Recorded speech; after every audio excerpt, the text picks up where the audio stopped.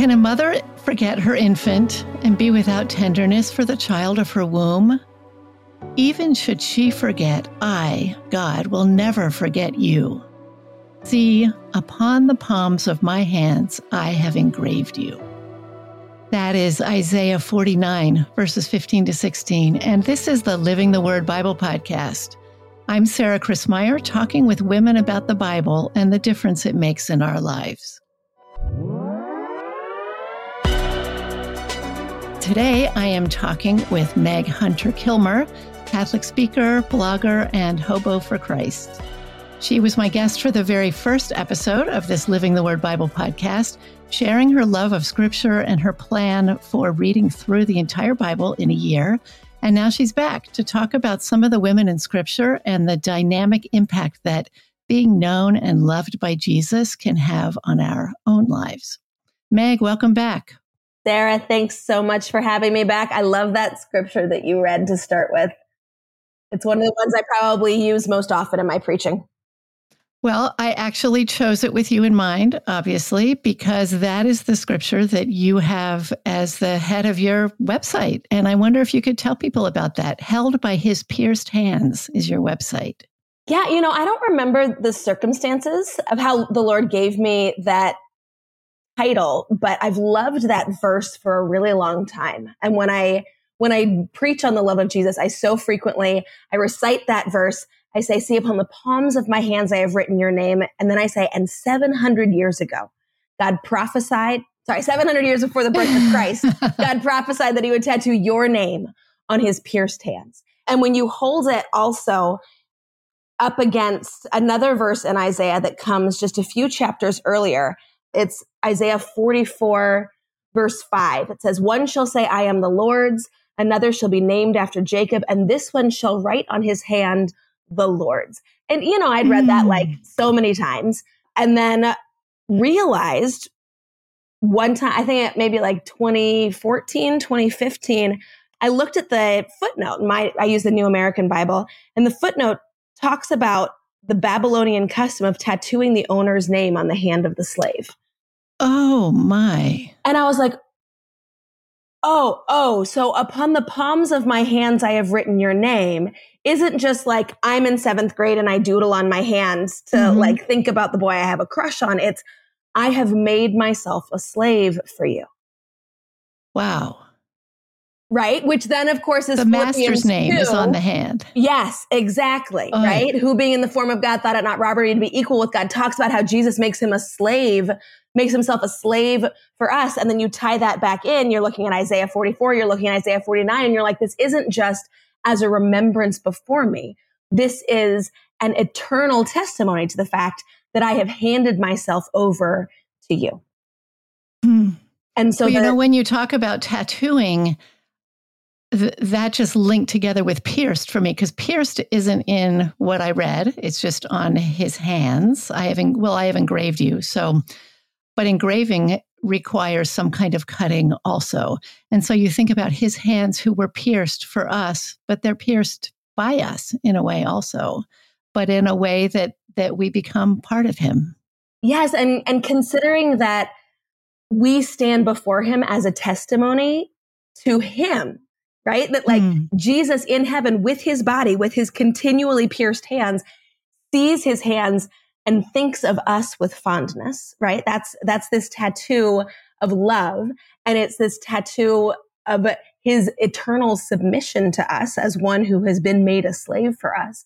But it's also the piercing that Jesus continues to have in his hands. It's a testimony for Thomas, right? That like Thomas needed to see that, but also for us. I mean, I think that it's easy to look at John's resurrection appearances and say, oh, Jesus allowed himself to rise with pierced hands as a gift for Thomas. And honestly, like that would have been enough. Like he's all about the one and not just the 99.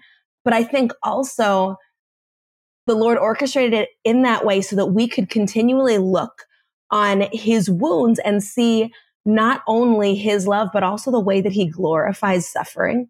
Right? Not that he makes suffering a good thing and is like, yay, I love when I suffer, but that he takes our suffering and he doesn't remove it, right? That the resurrection isn't this great do-over, it's a redemption. And so if his suffering is redeemed, then our suffering also can be redeemed. And we don't have to be delighted by it, right? Like Hebrews talks about him enduring the cross, despising its shame. We don't have to be like, yay, something horrific happened, but we can in that moment say, this is awful.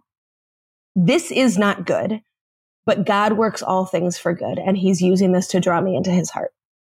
Amen. So many layers of Isaiah 49, 15 to 16. So many layers. Unbelievable. I mean, I think I will never look at the crucifix the same way again. I'll be looking at, not just at his arms stretched out, but at his hands and at his wounds. Yeah. Such a beautiful reflection. Thank you for that. And I love that you called your website that, because that's something that you are all about, at least in my experience of listening to you and reading what you've written. Our wounds, people's wounds, the wounds of saints, the way Jesus reaches out and touches our wounds is so precious to you. And you are constantly calling people to that recollection and having us just think about the love of Christ and the way that he has shown that. I was reading John's Gospel actually this morning and in the Living the Word Women's Bible. And right at the beginning, next to John 4, I came across your description, your beautiful reflection on when Jesus met the woman at the well. And the thing that stood out to me when I read that is that you said he pressed his healing hand right into the wound of her, 5 lost husbands. He did not beat around the bush. He just went right there where she was hurting.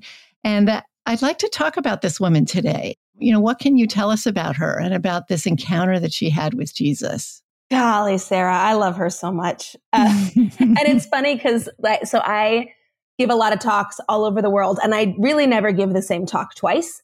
And I don't even really like dealing with the same topic too frequently, because I just find that the Holy Spirit really speaks to me through the talks that I give, right? And so when I start speaking on something, there are words that come out like, man, oh man, I gave a 7 last words talk the other day, and the Lord said so many brand new things to me. And I was like, somebody's writing this down, right? Like, I need to actually pray with this stuff later, but they weren't, and I don't remember any of it. So we'll assume that it was the Holy Spirit for that particular audience.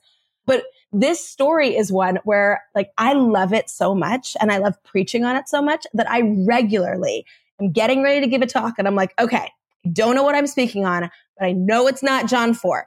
I am not doing John 4 again. And then in the opening prayer, I'm like, all right, okay. And I start the talk and I'm like, all right, turn to John 4, because it's just partially it's because the passage is so beautiful. Partially it's because the Lord has done so much in me. But I think also, so the woman that is featured in this gospel, the woman at the well in the East, is called Saint Fotina. Mm-hmm. And so the tradition of the church is that she's a saint in heaven. And I think she's just obsessed with me. I think she just she really wants me to talk about her. And so I do all the time. Yeah, I wonder, I think most people know about the woman at the well, but there may be some people who are listening who don't even know what that story is. So why don't you start out by telling a little bit about that passage in John 4? So this is the gospel in John 4, and we heard it a couple of weeks ago. It was one of the Lenten Gospels. Man, oh man, the Lenten Gospels were killer this year, Sarah. Ooh.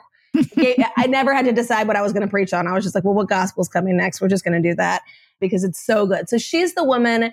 She's waiting at the well in the middle of the day. And if there's one thing that you can guarantee a Catholic preacher is going to cover in a homily, it's that she was there at noon because she was an outcast. And that's why she didn't go in the cool of the morning and she didn't go in the cool of the evening. And that's true. And it's important. And so I'm so proud of them for getting it every time. There are some things you get in every homily where you're like, that's not okay. But this one is important. So Jesus shows up at this well in Samaria. And we don't have enough context for this, right? Like we as 21st century American Catholics, we're like Samaria, Samaritans, the good guys who help people, right? Which is like, wow, 100% not what this text is intended to evoke. The best similarity I can draw is that this is, these are their neighbors to the north, but this isn't like, the US and Canada, there's maybe some rivalry and we make fun of them and they're polite and don't say anything back. This is like a little bit more South Korea, North Korea, but much longer term, right? There are centuries of animosity and hatred. This is like the pagan half brothers of Israel. They should know better, right? And so there's so much loathing there. And so when we hear Jesus went to Samaria, it's like, oh my goodness, like what is he doing with the Samaritans? Like these people are worse than pagans because they should know better, right? And then he meets her at a well. And Sarah, in every Old Testament story, when a man meets a woman at a well, he marries her. Yes. Right? Like Moses meets Zipporah at a well, marries her. Jacob meets Rachel at a well, marries her. Isaac Stewart meets Rebecca at a well, brings her back for Isaac to marry her. So it's not like a rule, right? It's not like when you were in college, if you walk under the arch with that person, then you have to, like, it's not that. It's a trope. It's like a Hallmark movie. If a woman is ice skating and she falls down and a man in flannel comes and helps her up, like, you know how the movie ends. You don't need to see how they save the Christmas tree farm. You know she marries this man, right? You've watched way too many of those Hallmark movies. There is Meg. no such thing as too many of those Hallmark movies, Sarah. They're very important to me. But we have to come at it from this perspective, right? This is the absolutely loathed enemy of Israel and the outcast of them. And Jesus is putting himself in a position as the bridegroom Messiah where we're like, oh my goodness, is he about to marry this woman? Right? Like that's how much we're back on the ropes, right? Is we're like, what is even going on here? And it's important to come at it from that context because we have to know how much he's supposed to loathe her. Mm-hmm. And we have to know how very exalted this relationship is about to become for us to be able to see ourselves in her and to recognize the incredible condescension of God who comes into our brokenness and our mess and says, look, I still want you. And this is a passage that I struggled with. Struggled with is probably even too strong of a term. I just like wrote off for years because when you just read the story, it doesn't make any sense, right? It's very disjointed. It's like her replies to him aren't like commensurate to what he's saying to her. And then all of a sudden she's talking about a mountain. And so I would read it and just be like, okay, I don't know, whatever. And then I realized this isn't a story you can read. You really have to pray it. You really have to imagine the look on her face. You have to imagine the way that he was speaking to her, because we're just used to Jesus saying things like, everyone who drinks this water will be thirsty again, but whoever drinks the water I shall give will never thirst. And we're like, yeah, like thirst and water and sheep and vines and Jesus is a gate. I don't know. And we have to recognize how absurd this would have seemed to her. That like, so just to tell the story, basically, he shows up at that well in the heat of the day and asks her for a drink. And she's shocked because he's not supposed to be even talking to her, let alone drinking from her, from a jug that she has gotten water from and so on. Go ahead. And she responds in exactly the way she should when a guy's talking to her like this, right? Like, Sarah, he skips the pleasantries. He's rude. He opens with, give me a drink. And the first time I realized that, I was like, but Jesus isn't rude. And then I was like, Jesus is good and he's kind. But yeah, I've definitely had moments in prayer when I'm like, rude. And he's like, oh, do I have your attention now? Great. Provoking it. Yeah, exactly. And he's clearly doing that here. He's coming with a wrecking ball to knock down all of her walls so that she doesn't just give him the drink, because he doesn't want a drink. He wants her. And she responds the way you would expect. She's like, I'm not going to give you a drink. And he's like, I'll give you a drink. And she's like, you don't even have a bucket. I mean, this is like word for word what's going on in the scriptures here. There's all kinds of sass coming from this woman. And when Jesus then says to her, whoever drinks the water I shall give will never thirst. The water I shall give will become in him a spring of water welling up to eternal life. A normal reaction from a woman whose response to give me a drink was to come out flailing, like punching at him emotionally. A normal reaction would be for her to be like, you are crazy. I'm not talking to you. And she says, sir, give me this water so that I may not be thirsty or have to keep coming here to draw water. She doesn't react like he's being crazy, which is what this text really reads like. If you're being honest with yourself, she reacts like this is the answer to all she's ever longed for. Because it is. And so you've got to ask yourself, what must the look on his face have been? Right? How tenderly must he have been speaking to her? How gently must he have been looking at her? And she responds like, okay, fine. Like I'm going to let go of all of my preconceptions. I'm going to let go of all of my anger and all of my shame. And like, yes, okay, give me this water. And then he says, go call your husband and come back. And she's like, yeah, there it is, right? There it is. We knew it was going there. Like Jesus is leaning right in to the brokenness of her life. He's shining this spotlight in these dark areas she's tried to keep hidden. When I realized that's what he was doing there, that he was offering himself to her. And the minute she said yes, he was like, great, but I'm not going to let you just stay in your misery and your shame and your brokenness. Like I need to bring this into the light so that I can bring healing. And she responds the way that every one of us would if somebody's like, oh yeah, but real quick, let's talk about your abusive childhood. Just like real quick, let's talk about your abortion. Just real quick, let's talk about your mental illness, right? Like whatever it is in our lives that makes us feel ineligible for the love of God, that makes us feel like if the church knew, they wouldn't want me. Jesus is like, we're going right there. And she's like, great, okay, fine. Like I've had 5 husbands, like I'm not married, right? And he says, yeah, I know. You've had 5 husbands. The one you have now is not your husband. I know. I still chose you. I still wanted you. And the intensity, because it's not just Jesus saying, oh, okay, well, if that's what we got to deal with, that's what we got to deal with. That's Jesus saying, oh yeah, the reason that I came here to enemy territory to talk with an outcast is because I knew that you've had 5 husbands. And the one you have now is not your husband. I know that you feel victimized. I know that you feel guilt and shame. I know that you feel grief. I mean, we don't know the circumstances, right? Maybe all 5 of them died. Maybe she's like Sarah in the book of Tobit, where everyone died on her wedding night and people think that she's this black widow, right? Maybe some of this is her fault. Maybe none of it is her fault, right? Maybe like she cheated on one guy, but like another guy kind of came.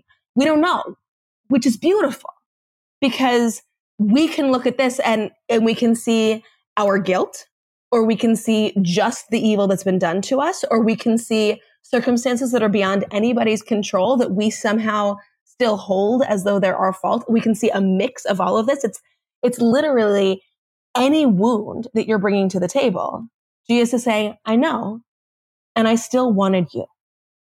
I still chose you. There's no sense that we have to perform, that we have to be good enough for him, because he comes to us very deliberately in our brokenness so that he can be the one who brings healing. And Sarah, she's had 6 men, which is the number of imperfection, the number of incompletion.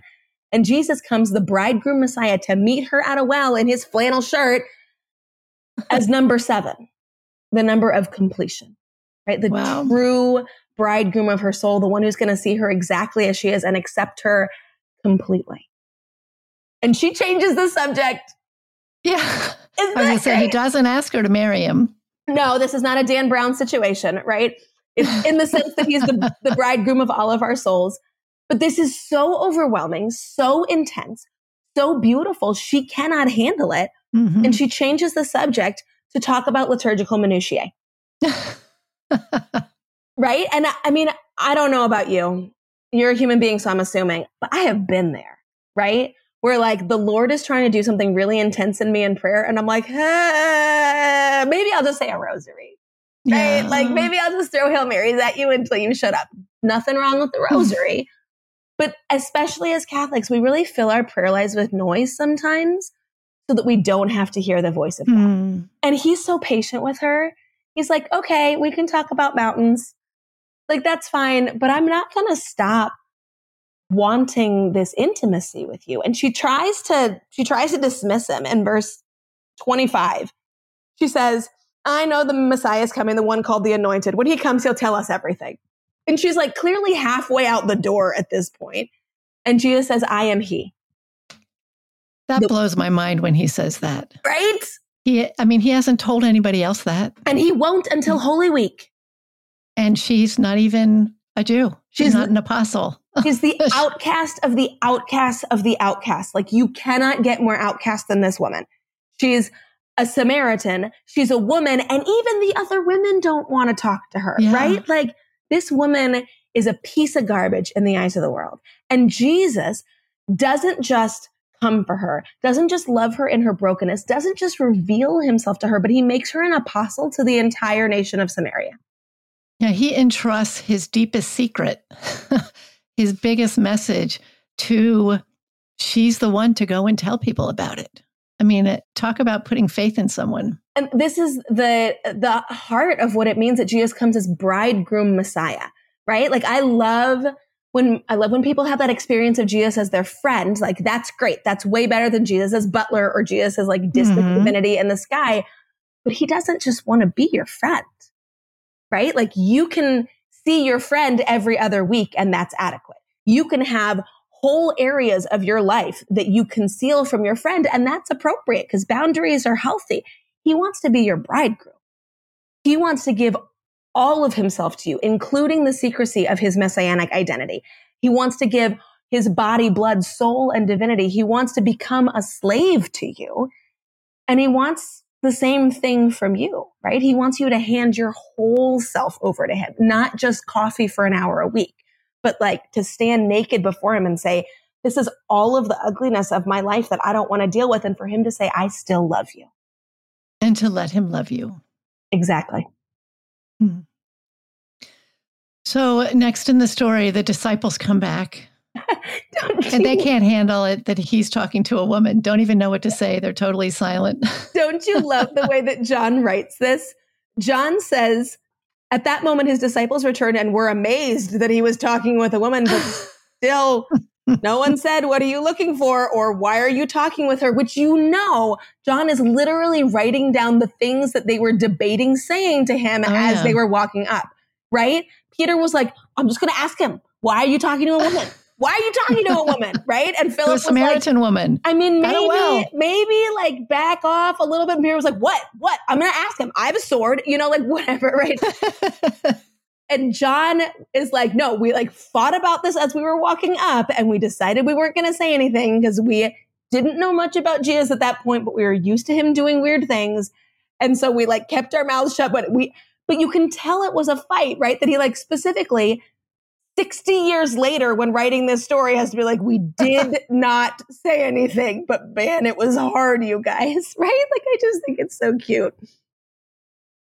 And they walk up and it says, the woman left her water jar, went into the town and said to the people, come see a man who told me everything I have done. Could he possibly be the Messiah? So she leaves her former purpose and she's empowered. She's set out to be an evangelist. But the way that she witnesses, Sarah, is by telling her story, which isn't just powerful because it's indicative of the way that we tell people about Jesus, but she's going to the people who have made her life hell for probably decades and shining a spotlight right on the parts of her life that they had made her so deeply ashamed of. Yeah, I love that, she says, here's a man who has told me everything I've ever done. And their first reaction is probably, oh, yeah, we already know. Right. They're like, sorry. And you were okay with that? Because girl. Yeah. And yet some people believed that he was the Messiah based on her testimony, and others went to find out for themselves and came to believe. Yeah. And it just like, the power of this woman, we really don't see that kind of evangelical power elsewhere in the Gospels. The other times we see like one person coming or like maybe they hear about a miracle and some people coming, but this isn't, him reading her soul is miraculous, but this isn't like that guy used to be dead and now he's not dead anymore. And people are like, I should check this out. He was invasive and reached into the broken parts of my life and knew me exactly as I was. And people are like, whoa, really? I want that too. Yeah. The testimony of healing that she must have given to them to make them think that sounds like a good thing that I should check out. The way that she must have been able to speak with peace and freedom and joy about the parts of her life that had been so shameful. I can't even imagine how astonishing the change in her aspect must have been for them to be like, this seems like it's worth checking out. And it's so encouraging because I think a lot of times we think, oh, I can't be an evangelist. I can't go out and tell people about Jesus because what will I say? And what if I get something wrong and I don't know my theology or whatever the reason is? She didn't know any of that. Yeah. She didn't have the right theology. Not a bit. She's a Samaritan, and who knows what she understood of what he was telling her earlier. But that's not what she told. She gave a personal testimony to what he had done for her, and people were attracted. Yeah. It was, I met Jesus and he loved me. That's it. And we don't have to have this dramatic testimony, right? It doesn't have to be, I had 5 husbands. The one I have now is not my husband. It's just, I met Jesus and he loved me. Yeah. And that makes a difference. So I'm thinking about another woman in the New Testament, actually in John's gospel, of a woman who's transformed because Jesus reached out and met her and transformed her. And she became an apostle to the apostles also. Mary Magdalene. Mary Magdalene. And man, oh man, during the Easter season, I can't keep my mouth shut about this one either. Just looking at the way, I think especially the way that we see that Mary was broken by the death of Jesus in a way that the story about the apostles doesn't indicate was true of them. They've got someplace else to go. They're going back to the upper room. Peter was like, I can get my boat back. I can go fishing again. Mary Magdalene was just like, if he's dead, I'm just going to weep at the tomb until I die too. So just to back up a little bit, what do we know about Mary Magdalene to begin with? Very little, Sarah. We know very little about Mary Magdalene, and we have a lot of things that are made up. What do we know? We know that Jesus cast 7 demons out of her and that she followed him. Well, those are 2 very big things. 2 very big things. But a lot of people think the only way that a woman can sin is by being a prostitute. And a lot of people think that the only way that you can experience demonic possession manifests itself in sin. And these are not things that we know about Mary Magdalene. There's a strong tradition from St. Gregory the Great. And if you want to personally meditate on those assertions that have been made, that is perfectly fine. Like, there's so much space in scripture for us to identify different characters. A lot of people think that Mary Magdalene was the sinful woman who anointed Jesus in Luke 7. If you want to pray on that, that's great. But you can also pray on Mary Magdalene as being a woman who gave no evidence of sin in her external life, who had everything all together and who was internally haunted by demons. And Jesus gave freedom that the world didn't even know she needed. That would be a great way to pray with Mary Magdalene. You can pray with Mary Magdalene as somebody who was like utterly competent, but like absolutely harassed or harried and frenzied all of the time. And that was the way that the demons manifest. So many different ways to pray with Mary Magdalene. Similar to the woman at the well. I mean, we know that she lost 5 husbands, but we don't know how. Exactly. And the beauty of having just the bare bones of that is that it can touch our lives so many different people's lives. So maybe you're a person who has lost 5 husbands or multiple husbands because you're a widow or because through divorce or whatever it is, you can relate and you're not tied down to one particular story or type of wound. And the same with Mary Magdalene. I mean, no matter what the manifestation was of those demons, that it was painful for her. Exactly. It was a horrible, horrible thing. And Jesus delivered her. And consequently, she followed him. She gave up whatever her life was and followed him, which is amazing. And then that takes us to the resurrection appearance, which is where you started. And maybe you want to pick up there again? Yeah. And I think that she had built her life so fully on Jesus that if he was dead, she just had nothing left. Right. Mm-hmm. And even the other women go to the tomb with her. And then it seems that they go out and they're like, what's going on? Mary Magdalene, having brought Peter and John back to the tomb, Peter and John then leave. And Mary Magdalene, it says in John 20, verse 11, Mary stayed outside the tomb weeping. And it just has this feeling of like, well, this will be my tomb too.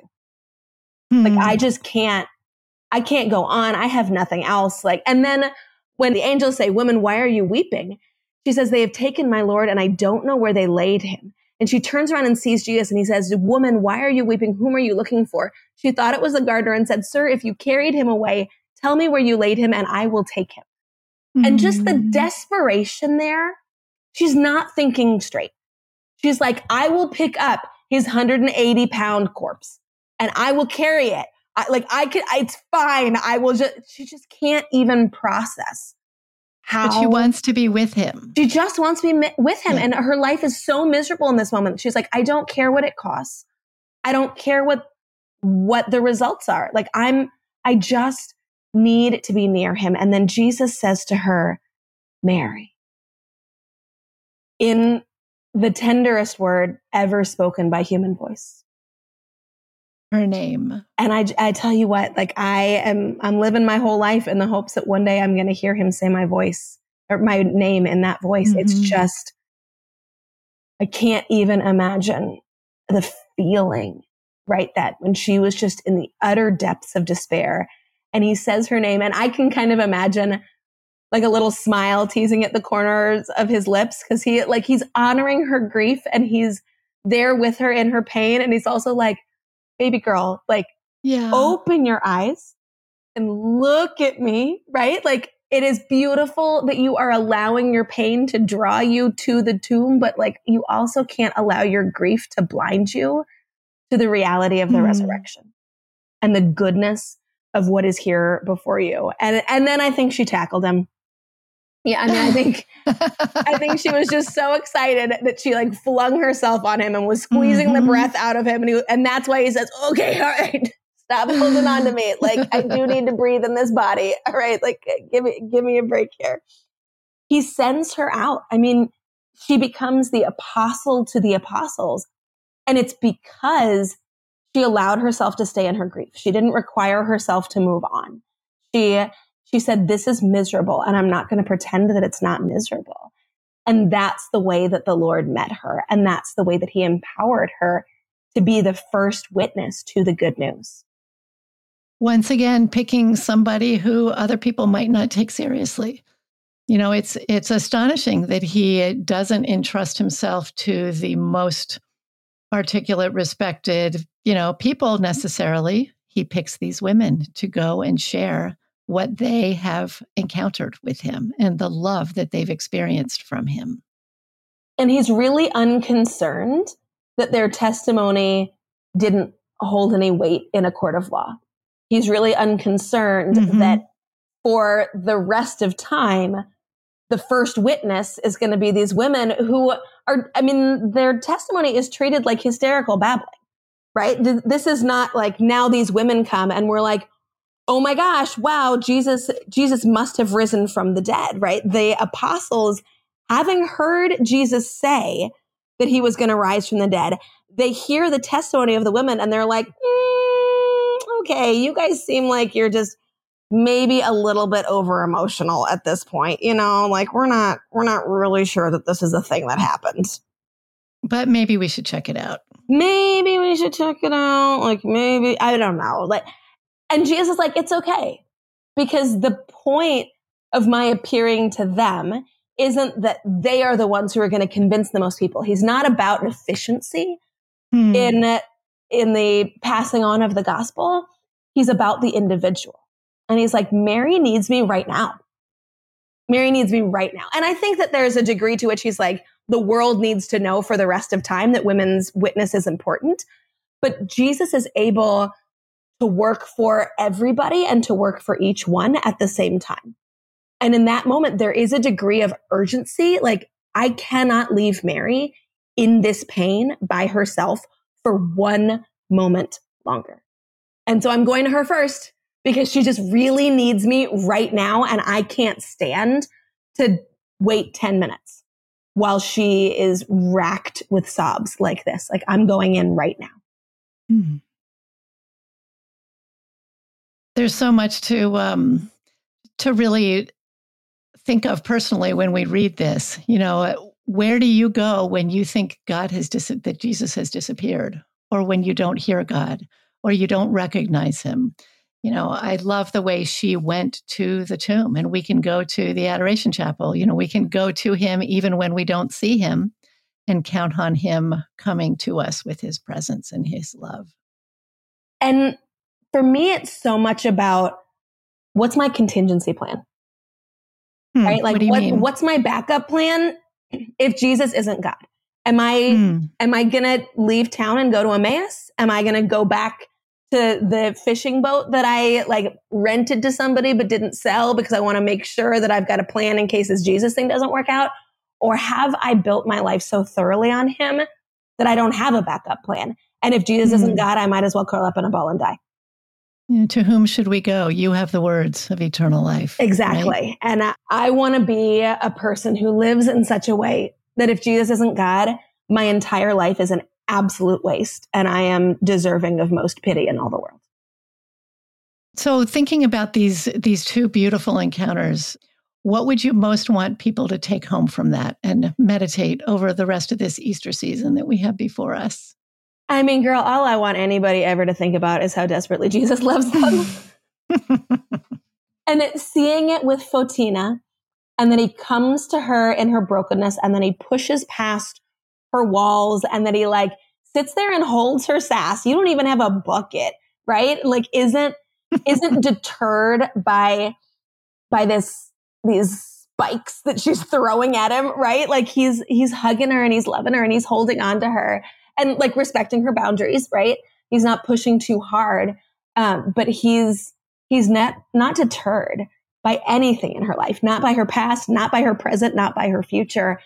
And with Mary Magdalene, it's the same thing, right? Like we don't know exactly what he stepped into when he loved her, but we know that not even death could stop him from coming back and saying, hey, like I'm yours. I love you, right? I'm right here. And he meets her in a garden, right? This new Adam who comes to her and calls her woman, which is what Adam called his wife, right? Before the fall, there in the garden, Eve's name was woman.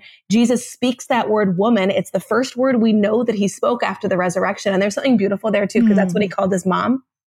And so just thinking about like that first recorded word. Now, maybe there's a tradition, at least in the Philippines, that Jesus went to Mary first, to his mom first. And so that echoes the word that he would have spoken to his mother, calling her woman.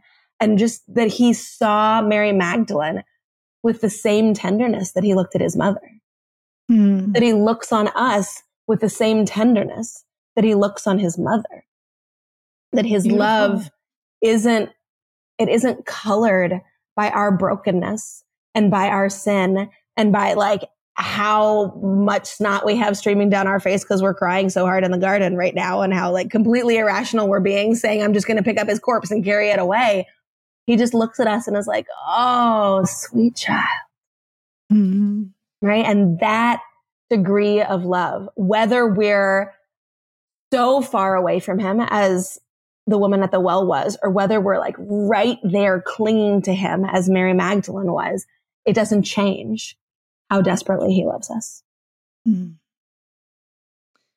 Well, I wonder if you have a favorite scripture passage or something that we can leave people with to pray with and that we can pray with them right now.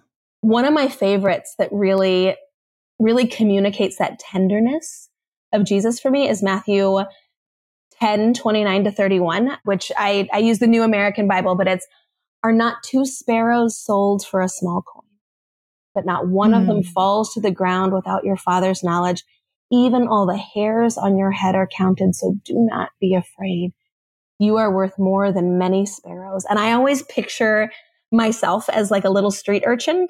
I'm like 10 years old and I'm wearing this like terrible burlap thing that's all like raggedy at the bottom, and my face is all dirty and there are visible tear streaks through the dirt on my face. And Jesus gets down on his knees in front of me and cups his hand around my cheek and says, oh, sweet girl.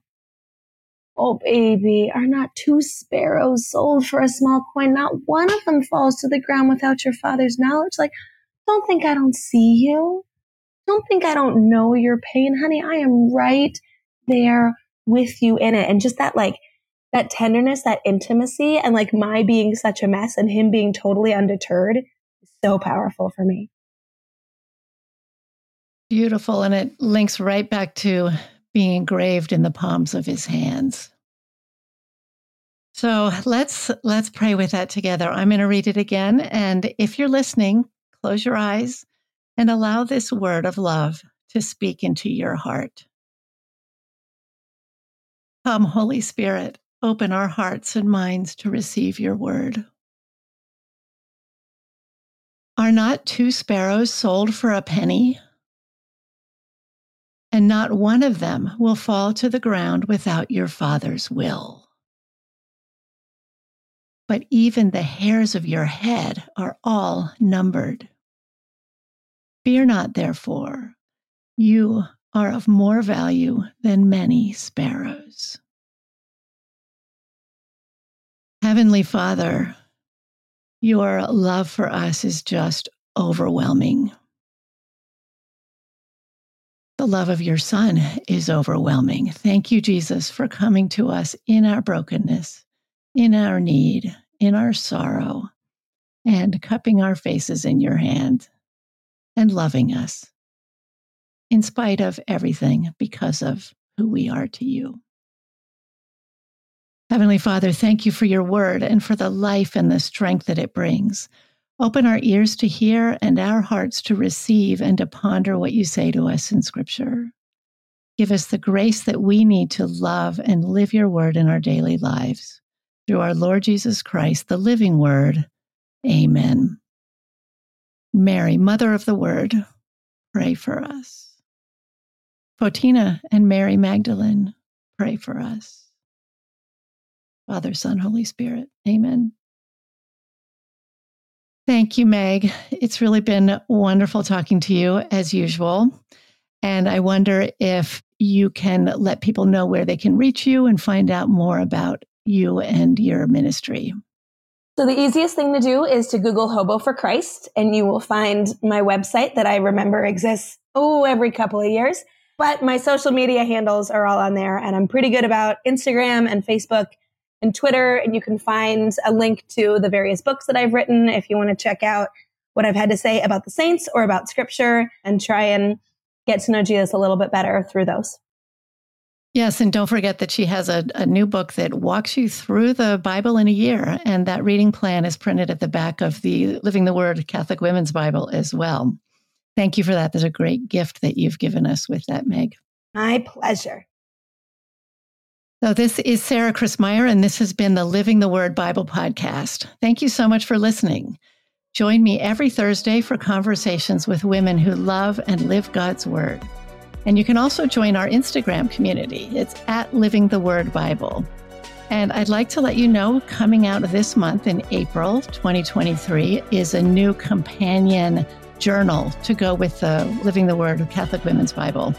And if you would like to get a copy of either of those, right now there is a special price, $5 off each of them and free shipping. Just go to AveMariaPress.com and use the promo code BiblePodcast, all one word. And that offer is good this entire year. So may God richly bless you as you read and pray with His Word.